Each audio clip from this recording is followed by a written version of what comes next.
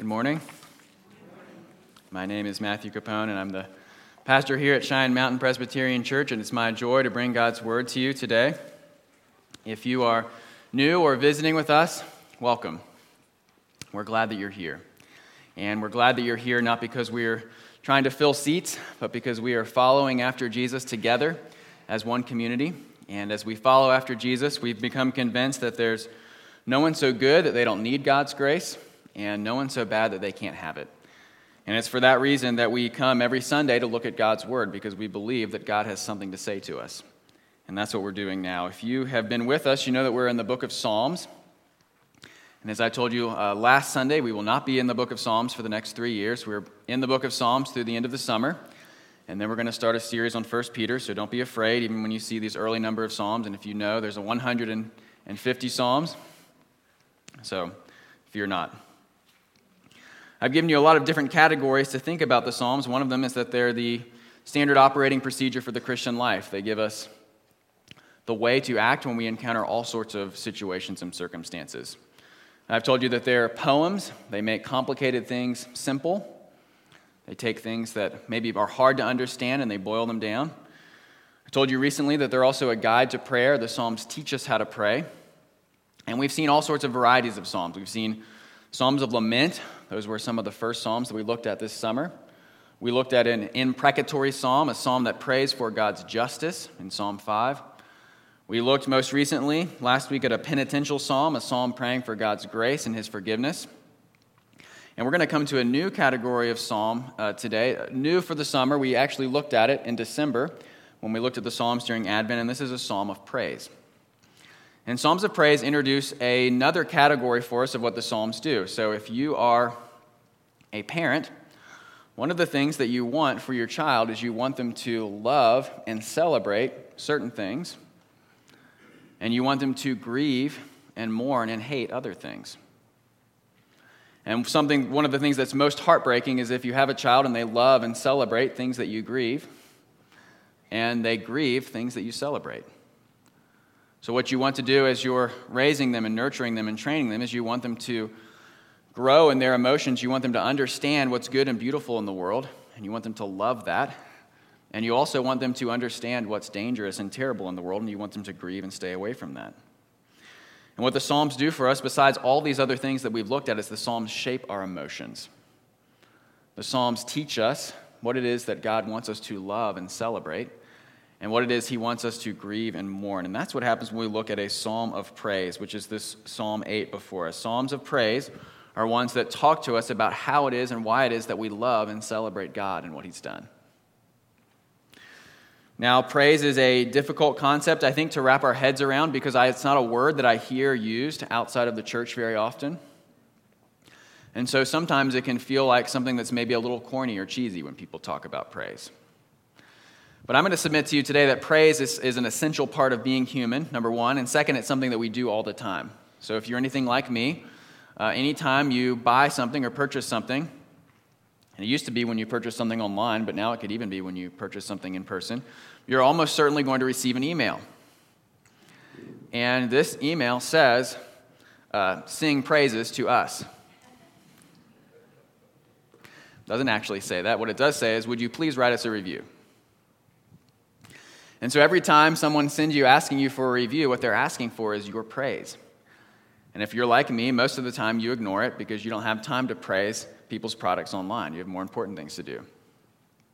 But if it's someone or something that you really care about, someone that you have a personal relationship with, you want to praise them. So many of you know that I recently bought a house and my realtor asked for my review. And of course, there was nothing I'd want to do more, right? Because I loved my realtor.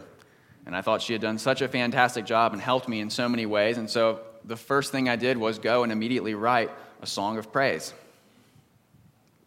I wrote a review telling everyone how great my realtor is. And so praise is not something that's just for those inside of the church. It's not just for Christians. Praise is something that's part of our lives. It's part of what it means to be human. C.S. Lewis, I mentioned this in December, when he first became a Christian, he struggled with praise. But then he came to realize what we're talking about now, that this is something that's essential. And he realized that people who do not praise, and he says this, are like people who've never been in love. They're like people who can't hear music, and they're like people who have never read a good book. In other words, praise is what we do for anything that we care about. And so when God asks for our praise, he's commanding us to do what we would do for anything else, and yet he's much more worthy of our praise. Now, me explaining all of these things to you and explaining how praise is part of our lives does not make praise any easier. Praise is still a challenging and difficult concept. If you're like me, you don't necessarily wake up every Sunday morning and your first thought when your alarm goes off is, I just can't wait until I can begin praising God.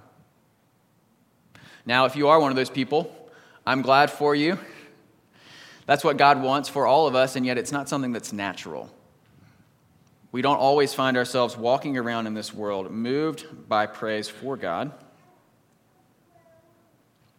And so that's why God's given us these psalms. All the psalms are praise, are answering the question of why God is so great. And they're also helping us understand how it is that we can stir up our hearts that we're filled with love and praise for God. I've talked a lot recently in previous psalms about having hope and trust and faith and confidence in God. These psalms certainly have that, but they're more about how we have love and celebration of God. How do we stir up praise for God so we appreciate him and understand his greatness more than anything else?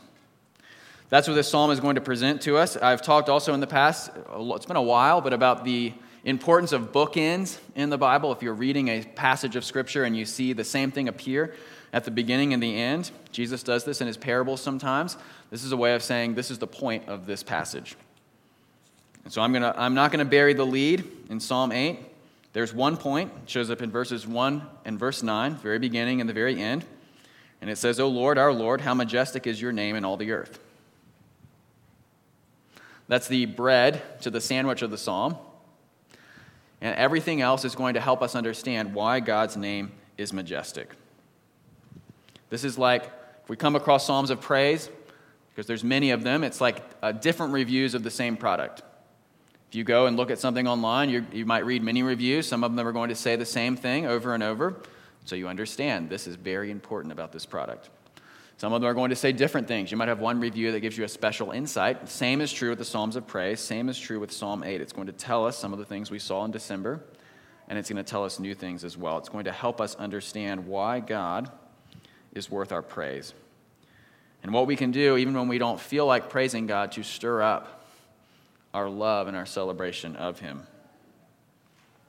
And so it's with that question that we come to this psalm, and this psalm is going to answer it. It's going to tell us how it is, why it is that we praise God. And so with that introduction, we're going to read Psalm 8. I'm going to read it. You're welcome to follow along in your worship guide. This is printed near the end of your worship guide. You'll also find it in your Bible. You might be able to find it on your phone. And remember, as we come to this portion of God's word, that God tells us that his word is more precious than gold, even the finest gold. And he tells us that it is sweeter than honey, even honey that comes straight from the honeycomb. And so that is why we come week after week to hear what God has to say. And that's why we're going to start now in verse 1. O Lord, our Lord, how majestic is your name in all the earth. You have set your glory above the heavens. Out of the mouth of babies and infants you have established strength because of your foes, to still the enemy and the avenger.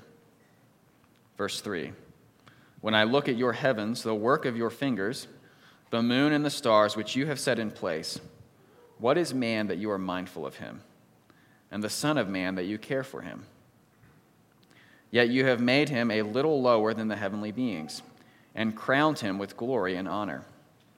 You have given him dominion over the works of your hands.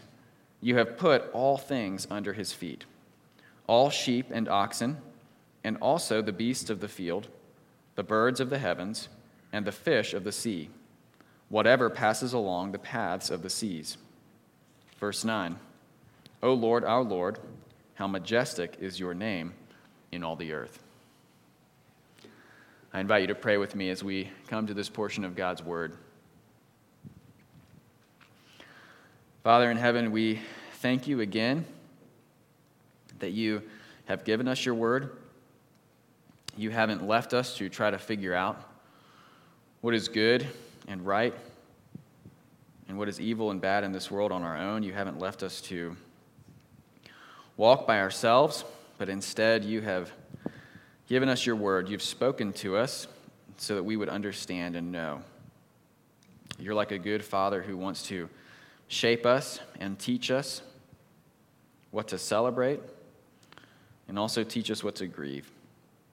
We ask that you would do that now as we look at Psalm 8, that you would help us, that you'd send your Spirit, that we would be able to see and understand and believe everything that you've written for us in your word. We ask this not because we deserve it or have earned it, but because Jesus deserves it and has earned it for us. And so we ask it in his name. Amen. I have mentioned before that I had not been ever into the state of Colorado until 2016, and that was just on the way on a road trip out to Utah to see the national parks out there, especially Zion National Park. What I have not told you about that trip is that we made a detour on the way back. And the detour was to be able to visit the Grand Canyon. We didn't have much time, but everyone on the trip thought we would be making a serious and grave error if we did not at least stop by for a couple hours. We're within striking distance of the Grand Canyon. We've never seen it. We have to make sure we're there. So we just dropped by for a little bit. We showed up on the south rim. And if you've been there, you know you go out and you look across layers and layers of rock. And there's many things going on when you look at these layers. Some people are looking with you. Some people are taking selfies. Some people are on their phones. But as I stood there and I looked out across the expanse of the South Rim, and I saw layers and layers of rock that went down for miles, there was only one thing that I could think. And it's that I felt very, very, very small. I did not feel like a great or significant person in the world. I didn't feel like I had tremendous influence or power. Instead, I realized I am a small little ant on the side of this great canyon. That's exactly what the psalmist is telling us in verses 3 and 4. Why is God's name so majestic in all the earth? By the way, this word about majestic, this glory that we're told about in verses 1 and 2, the strength, is saying what we've seen before, that God is a great king. It's easy to have a truncated theology where we just think of God as our Redeemer, and he certainly is that. God brings salvation. He redeems us from sin. The Psalms also remind us that he is not just our Redeemer, but our King and our Creator. And so as we're looking at how and why we praise the King, the first thing the psalmist does is he looks up at the heavens. Verse 3, he's not looking at the Grand Canyon. More likely, he's sitting out in a night sky, looking up at all the stars that God's created. And as he looks at the creation, he's not touched by light pollution in the way that we are.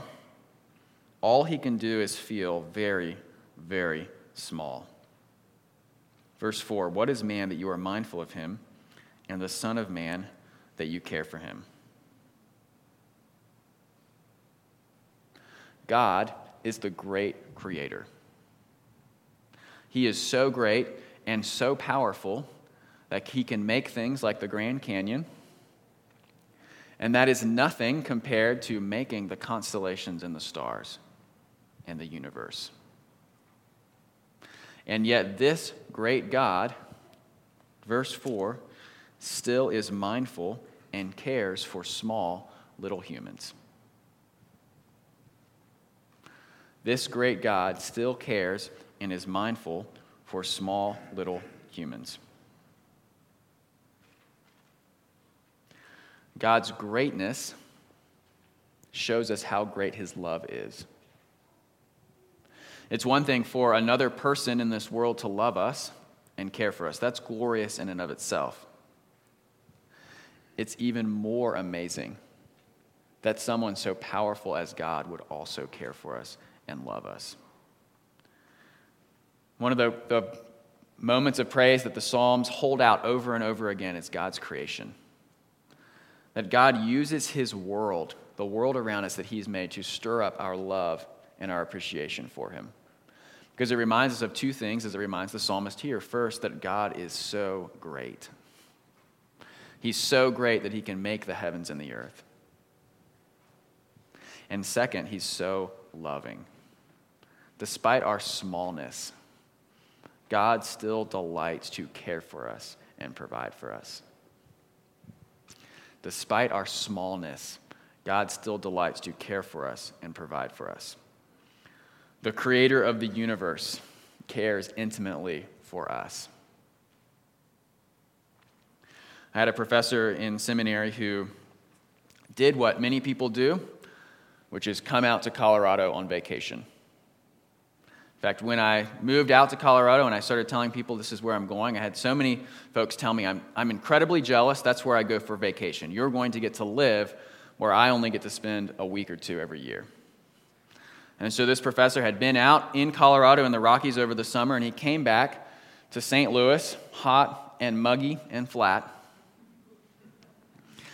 And he said that he and his wife would go out hiking in the mountains.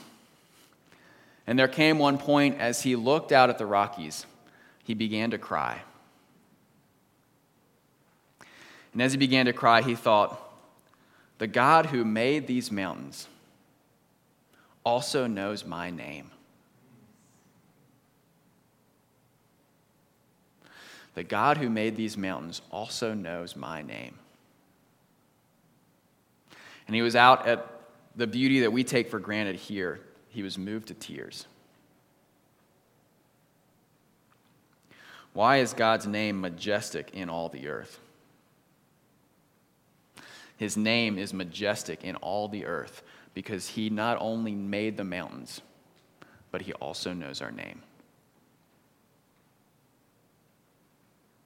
And so if you're struggling, like many of us, if not all of us, to praise God, to be filled with a sense of God's power and his wonder, one of the things God asks us and commands us and tells us to do is to look at his creation. Let the natural world remind you of God's power and his care. As you drive west and look at the Front Range, you can remember that the God who made those mountains knows your name. If you're struggling to remember God's greatness and his power and his love, go outside. For the Christian, God's creation is important for our spiritual lives. It is spiritual to go out into nature and recognize everything that God has done and made. If you think you are somebody or something, God's creation will quickly put that into perspective for you. If you think you are big, go to the south rim of the Grand Canyon, and then you can feel small. Memorize Psalm 8. When you're outside, repeat it to yourself. Repeat it with your family. When you're driving and you look at everything that God's made, remember, when I look at your heavens, the work of your fingers, the moon and the stars which you have set in place, what is man that you are mindful of him, and the Son of Man that you care for him? The psalmist here is literally looking at literal stars, and it helps him get in touch with reality, what's most true in the world. There's many times in the afternoon, we are about a mile away from Cheyenne Meadows Park, and the walk from here to Cheyenne Meadows Park is a walk from the south to the north. And so there are many times in the afternoon where if I need a break, I'll walk out of the church and I'll walk to the park and I'll walk back. And now I live in a house that's close to the park as well, and so sometimes I'll do that too. I'll walk from there to the park and I'll walk back. And I can remember that whatever the reality of my emotions are in that moment, and whatever the reality of my circumstances are, whatever's going on that day, I look up in the mountains. And I realize that despite the reality of my emotions or my circumstances, the world has not fundamentally changed. The mountains are still there. God is still in control. and he still cares for me, and he is still mindful of me. That is why his name is majestic in all the earth.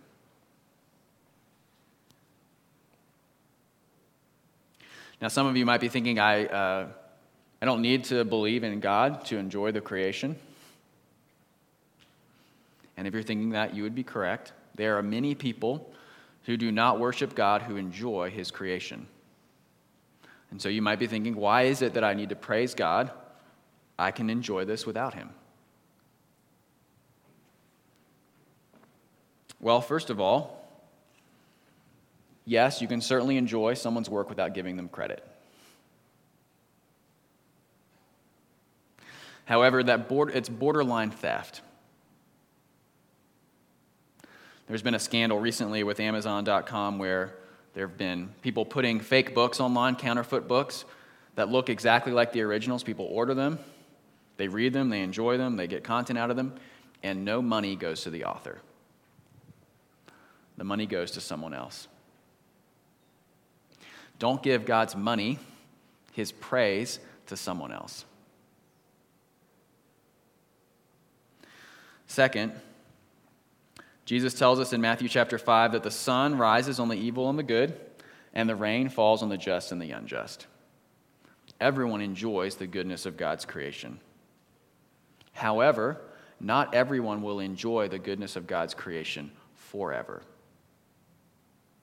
Not everyone will enjoy the goodness of God's creation forever. But only those who have faith in Christ. Part of what we long for and look forward to in our eternal life. Some people think that it will be something boring. But it in fact will be what C.S. Lewis tells us about in The Last Battle, the last book of the Narnia series. It will be like this earth, but even better. Like this creation, but even more glorious. The phrase that the characters use in that book is that they keep going further in and further up. If you think God's creation is glorious now, just wait. If you think God's creation is glorious now, just wait. Now, we don't just praise God because of his creation, because he cares for us. That's verses 3 and 4. But we also have verses 5 through 8. We don't just praise God for his glory. We praise God because he's allowed us to participate in it. The psalmist here is hearkening back to Genesis 1 and 2, when God gave mankind, all of mankind, the job of caring for the earth. He gave everyone a job, which was to fill the earth and subdue it. He gave real authority to mankind. So when we do our job well, the earth flourishes. Creation flourishes. The world flourishes. Civilization flourishes. When we do it poorly, civilization and creation suffer. And God holds us accountable for how we do this, how well we take care of his creation. Yet this is also a moment of praise for the psalmist. He praises God because God allows human beings, these small, tiny people who are nothing in comparison with God and his creation, to actually be small kings. You notice in verse 1, God is majestic and he has glory. Verse 5, this same God has given man glory. You have made him a little lower than the heavenly beings and crowned him with glory and honor. In other words, this great king has allowed mankind to operate as a lesser king, as a regent. In the ancient world, often what was happened is you would have an emperor who was over a great civilization, and he would have provinces or areas that would be far, far away from where his throne was. And so he would send a representative, sometimes you might call this person a vice regent, and this representative would represent the name of the emperor in that place. He would represent the emperor to the people who were under him, and he would represent those people who were under him back to the emperor. The psalmist praises God because God has allowed us as mankind to represent God to this world. When we build and create civilization, we are representing God to the creation. And then he has also allowed us to represent the creation back to him. And so when we praise God, we're praising him ourselves. We're also praising him on behalf of this entire world. And the psalmist is moved by the fact that God has made it wonderful and glorious to be human. He's given us the wonder and the glory of building civilization. He's giving us the wonder and the glory that comes from being able to raise children in the next generation. He's given us the wonder and glory of building cities. He's given us the wonder and the glory of creating institutions. He's given us the wonder and the glory of exploring his world and discovering new things. He's given us the wonder and the glory of taking things that are chaotic and bringing order to them. The psalmist praises God because God has crowned us, he's crowned humanity with glory and honor. He has made it wonderful and amazing to be human. And so as the psalmist goes about enjoying his work, everything good that God has made in this world, but also everything that good that God has given him to do, he realizes that the joy that comes from work, the joy that comes from building and creating things, whether it's families or institutions or societies, is a joy that God has given. It's a privilege that we do not deserve. God does not need us to run this world. And so we praise him because he's chosen to give us that responsibility. God does not need us to run this world, and so we praise him because he's chosen to give us that responsibility. That is why the psalmist can say, "O Lord, our Lord, how majestic is your name in all the earth." We praise God because he's glorious. Part of his glory is revealed in his care for us, verses 3 and 4, and the dignity that he gives us, verses 5 through 8. His glory is revealed in the care he has for us, verses 3 and 4, and the dignity he gives us, verses 5 through 8. Now, this psalm, like all the rest of the Psalter, continues from God's people in the Old Testament, Israel, to God's people in the New Testament, the church. I mentioned when we looked at Psalm 1 that it was quoted or alluded to more than any other psalm. Psalm 8 is also high on the list of psalms quoted in the New Testament. And what the New Testament authors do over and over again is they apply this psalm to Jesus. And they apply it to Jesus in several ways. First, "O Lord, our Lord, how majestic is your name in all the earth." That name, that praise, also belongs to Jesus. We don't just praise the Father, but we also praise the Son. Second, it's through Jesus that God shows his care for us ultimately and finally and fully. So we saw in verse 4, God is mindful of us and he cares for us. He's mindful of us and he cares for us even before sin entered the world. He was mindful and cared for mankind in Genesis 1. But he showed his kindness and his care, how much and how great it was, by continuing to care for mankind and be mindful of him even after he failed in the job that God had given him, even after he rebelled. God's care is revealed for us by the fact that he sent his Son to die for us and pay the penalty for our sins, to take the punishment that we deserved, so that we could continue to enjoy God and praise his name and live in the world that he created. And so God's care and his mindfulness is shown most of all in Jesus. Jesus reveals God's care. But Jesus also fulfills and completes and accomplishes the job that God gave us. He didn't just take the penalty for our sins, but he did what we were not supposed to do, what we were supposed to do, but failed in doing. We read Hebrews chapter 2 as our New Testament reading. And if you were paying attention, you know that Hebrews chapter 2, it's in your worship guide, directly quotes this psalm. And it tells us a couple things after it quotes it. It says in verse 8, "At present, we do not yet see everything in subjection to him." In other words, Psalm 8 is idealistic. it is not true that the entire world is under subjection to us.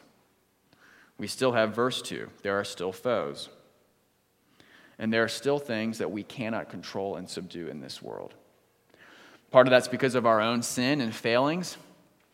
We've chosen to destroy the world that God gave us rather than care for it. Part of it is because of our lack of power and ability. We have not yet subdued every animal in the world. We do not have control over the fish of the sea. And the author of Hebrews tells us then in the next verse, verse 9, okay, so verse 8, not everything is in subjection to us. This is idealistic. Verse 9, but we see him who for a little while was made lower than the angels, namely Jesus, crowned with what? Glory and honor, because of the suffering of death, so that by the grace of God he might taste death for everyone. In other words, we don't see everything in Psalm 8 being true right now, but we do see Jesus. We don't see everything in Psalm 8 as being true right now, but we do see Jesus. And so the hope that is put forward in Psalm 8, the reasons that we praise God are incomplete now, but complete in Christ. In other words, we don't see all things under subjection, but when Jesus comes back in his second coming, we will. And in his first coming, he has already put all things under subjection. Death has been conquered. That's part of what we saw in our preparation for worship in 1 Corinthians. It's been put under his feet. It's the same language that comes from Psalm 8. And so we praise God. We tell him that his name is majestic in all the earth, and we do it because of his care for us.